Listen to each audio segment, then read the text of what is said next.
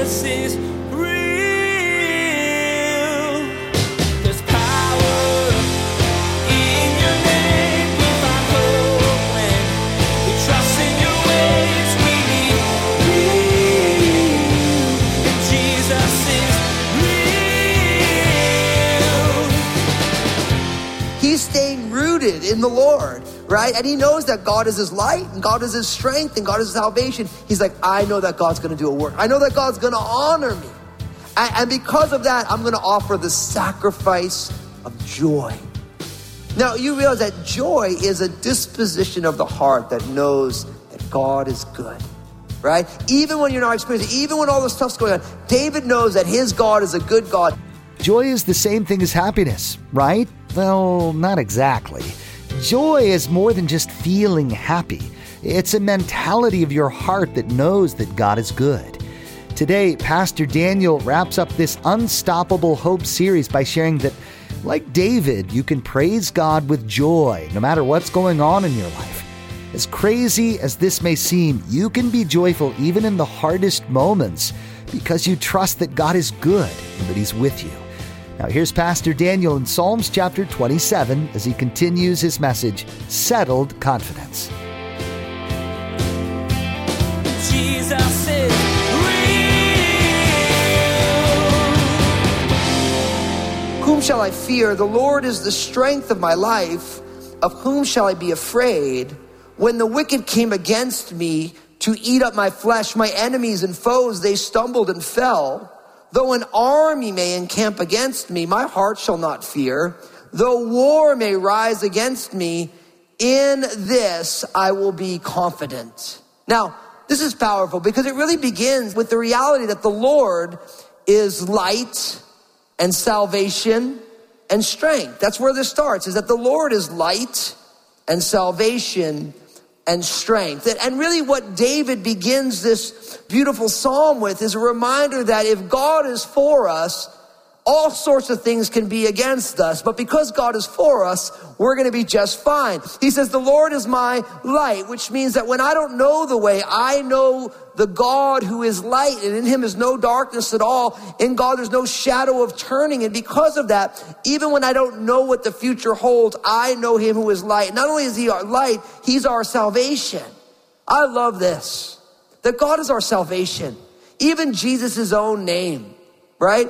It literally means Jesus, the Lord, our salvation. Jesus is a contraction of Jehoshua, Yahweh Shua, God our salvation. And really, because God is our salvation and because God is our light, then it also says that God is my strength. And David, as a great warrior, he knew what it was like to have people coming against him. The Lord is the strength of my life.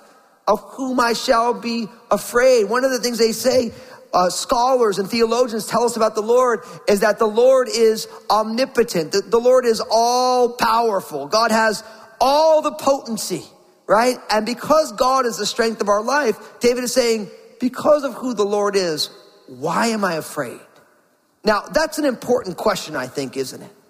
For each one, because I realize, listen, in uncertain times, there's lots of reasons to be fearful, isn't there? There's lots of questions that come up. How is this going to work out? But David keeps reminding us that because of who the Lord is, we should not be afraid at all. The Lord is my light, my salvation. Whom shall I fear? The Lord is the strength of my life. Of whom shall I be afraid? When the wicked came against me to eat up my flesh, my enemies and my foes, they stumble and fell. When my enemies come against me, because of the Lord, I'm fine. Though a whole army encamp against me, my heart shall not fear. Though war may rise up against me, in this I will be confident. And my friends, listen, we need to learn how to introduce our fear to our Lord. We need to introduce our fear, and we need to introduce our fear to Jesus. Like, here you go. Meet my Savior who conquered sin and death. Because literally, Jesus himself is the cure for the things that we're fearful about. When you realize that whatever you're worried about, God is your light. God is your strength. God is your salvation. If God can forgive you of the very mistakes that you've made, then God can do anything. And there's no reason to fear because of who the Lord is. Now, here's the key, I think, for each one of us, because it's a powerful biblical principle, but when push comes to shove, in the times that we're afraid, we need to grab hold of these verses. Here's what we do. I want you to take your pen. I want you to circle this in your Bible. I want you to highlight these verses. Because when we are confronted by things that make us nervous, when we have anxiety, when we have fear, at that point we have to remind ourselves that our God is light. And our God is strength, and our God has already finished the work of salvation. When Jesus was on that cross, what did he say? He said, tetelestai, he said, it's finished.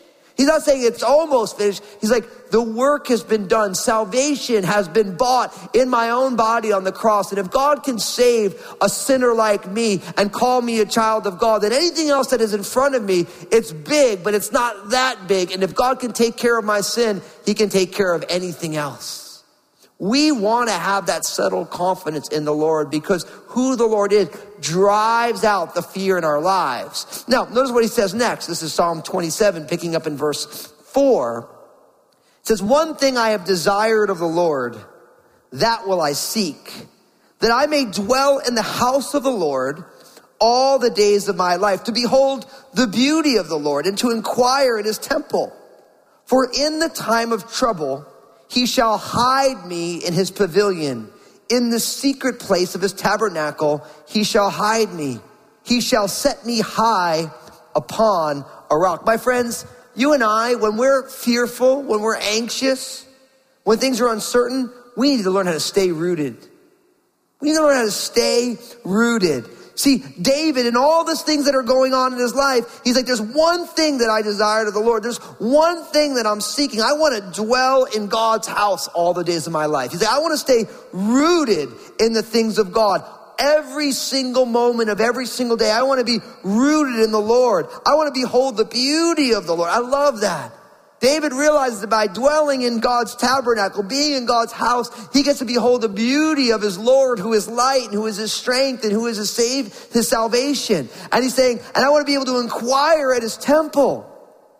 In the time of trouble, I know that my God is going to be, he's going to hide me in the pavilion. He's going to hide me in the secret place of his tabernacle. He's going to set me high upon a rock. David is saying, I need to make sure that whatever goes on, I stay rooted. Now you got to realize that for David lived in very violent times. He was a great warrior. Obviously, they sing that crazy song about David, that he can get more foreskins of the Philistines than Saul. I've never heard that song. I've never heard a church sing that song in worship. I'm kind of hoping that the Crossroads Worship Ministry, the Responding, would actually take that song about Saul getting 1,000 foreskins and David getting 10,000. We write a song about it. We could sing it together in church. Wouldn't that be awkward? Awkward. That'd be the most awkward.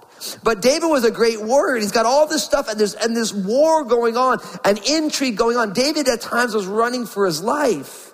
But even in the midst of such times of high anxiety, such times of uncertainty, David is saying, look, I want to stay rooted.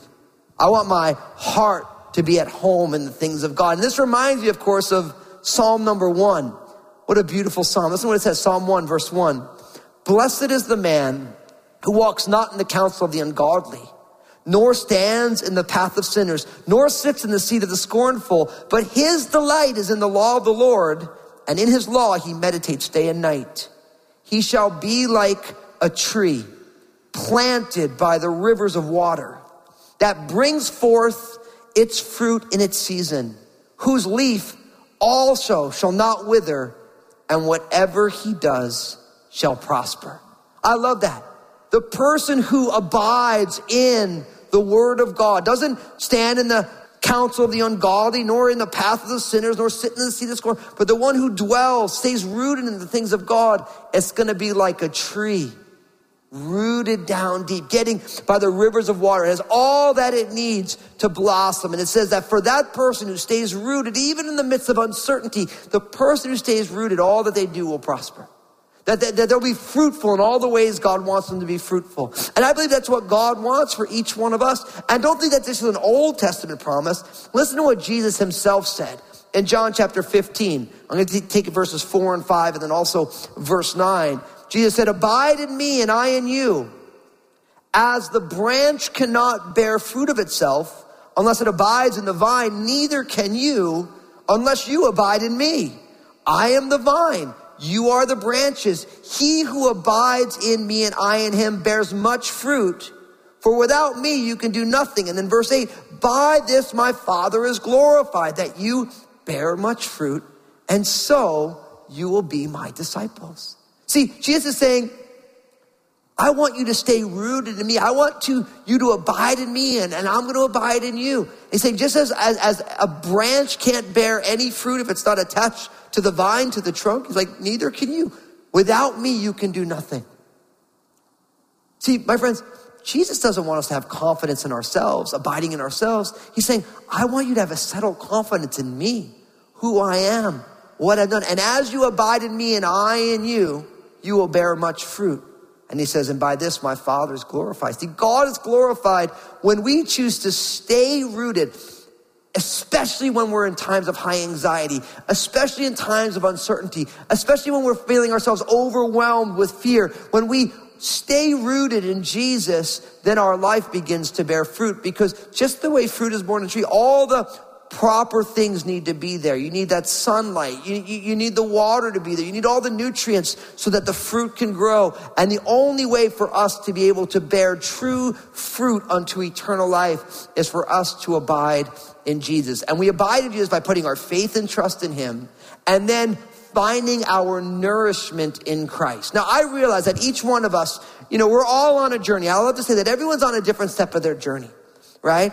And for some people, you said yes to Jesus, and right now you are finding all of your nourishment spiritually in Jesus, and you have that settled confidence, and you need to stay right there. Others of us, we've said yes to Jesus, right? So we believe in Jesus, but we're actually not rooted in him right now.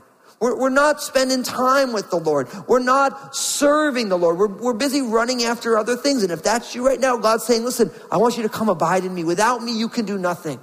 Your 5-year plan apart from me, you might get what you want and it won't be what you want, because you're not bearing fruit that gives my Father glory. And so God is saying, listen, I want you to stay rooted. And there's others of you right now, you've never put your faith and trust in Jesus.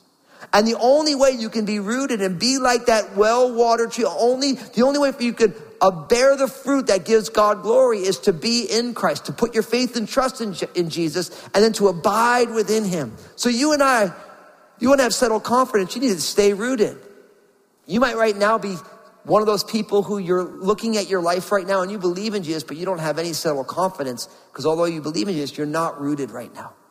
And what I've learned is that when I sense that I am straying, maybe when I'm not being rooted in the way that I know I ought to be, I start catching myself getting real fearful, being really worried, because I got my eyes on the natural as opposed to that God can do anything. And so if that's you, listen, no judgment. God is inviting you just to come on back and get rooted again. And maybe that's your prayer right now. Say, Lord, will you root me afresh in Jesus? Help me to abide in Jesus. Lord, do the work that you want to do in my life right here, right now, because we need to stay rooted just the way David is here. Now, as we continue in Psalm 27, look what it says in verse 6.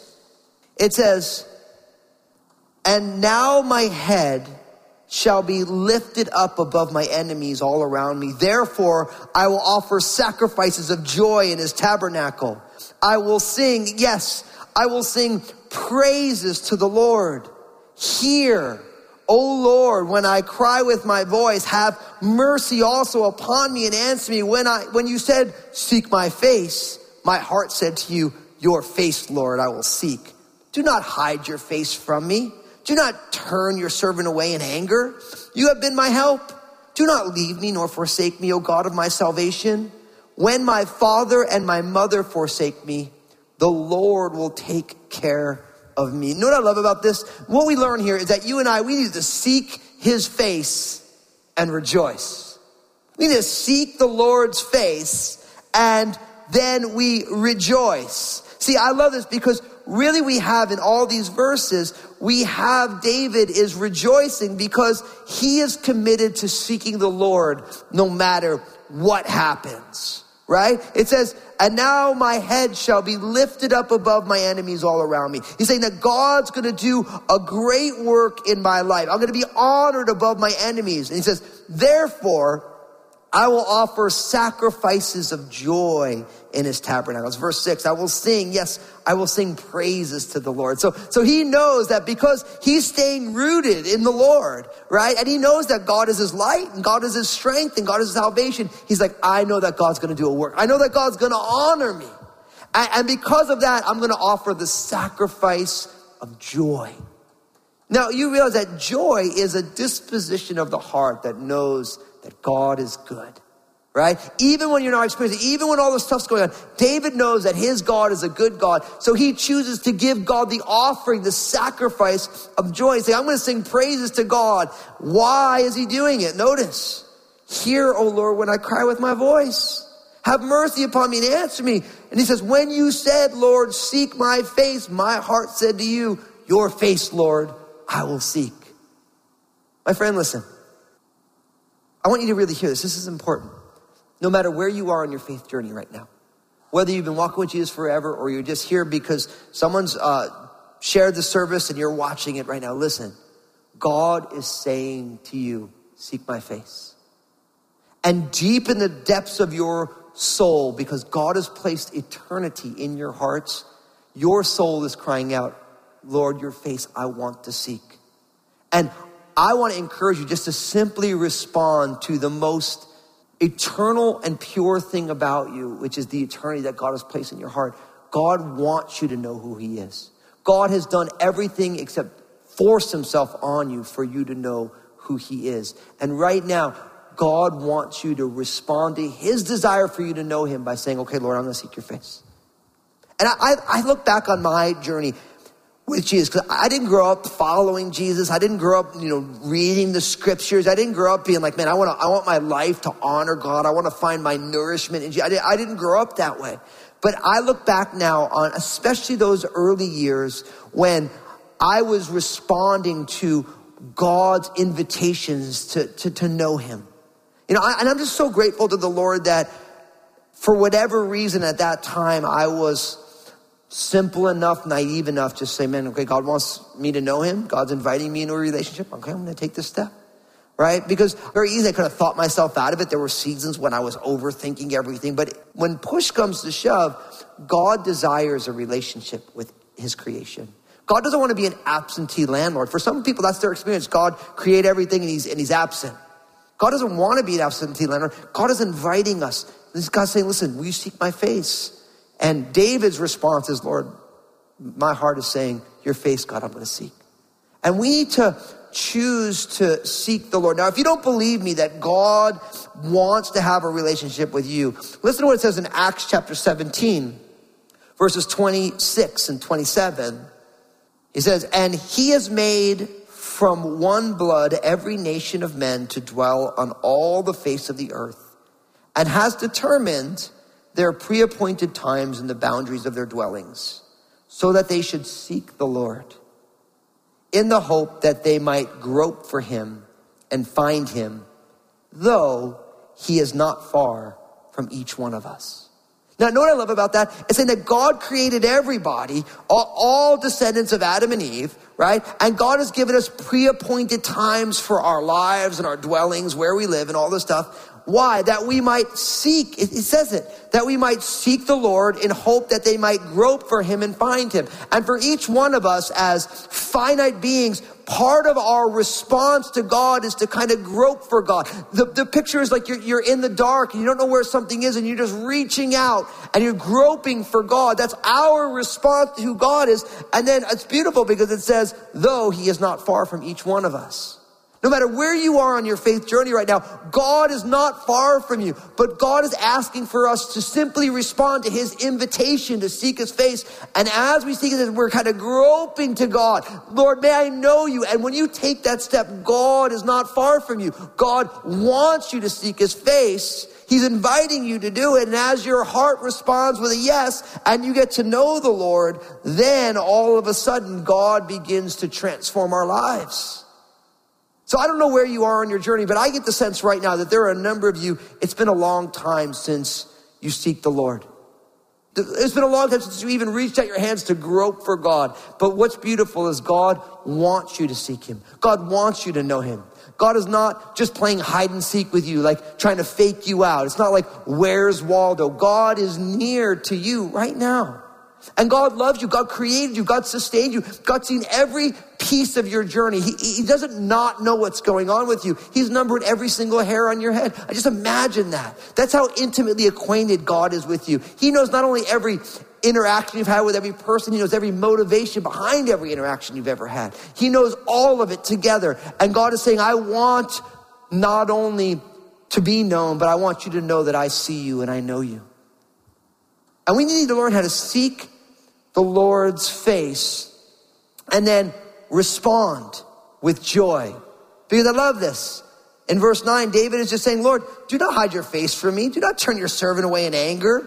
You have been my help. Do not leave me or forsake me, O God of my salvation.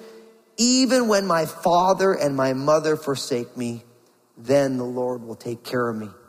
I think that that's a word for a number of us, because oftentimes when our family is not there for us, when they hurt us, the family was God's design to be the primary discipling unit in our lives. And so much of what we experience is an outgrowth of what we saw with our families. And for many of you, I'm so sorry that your families were not there for you. Your parents forsook you. They hurt you. They abused you. This is real things, and I'm so sorry. But even when your family is horrendous, God will be your father. God will do a work of redemption.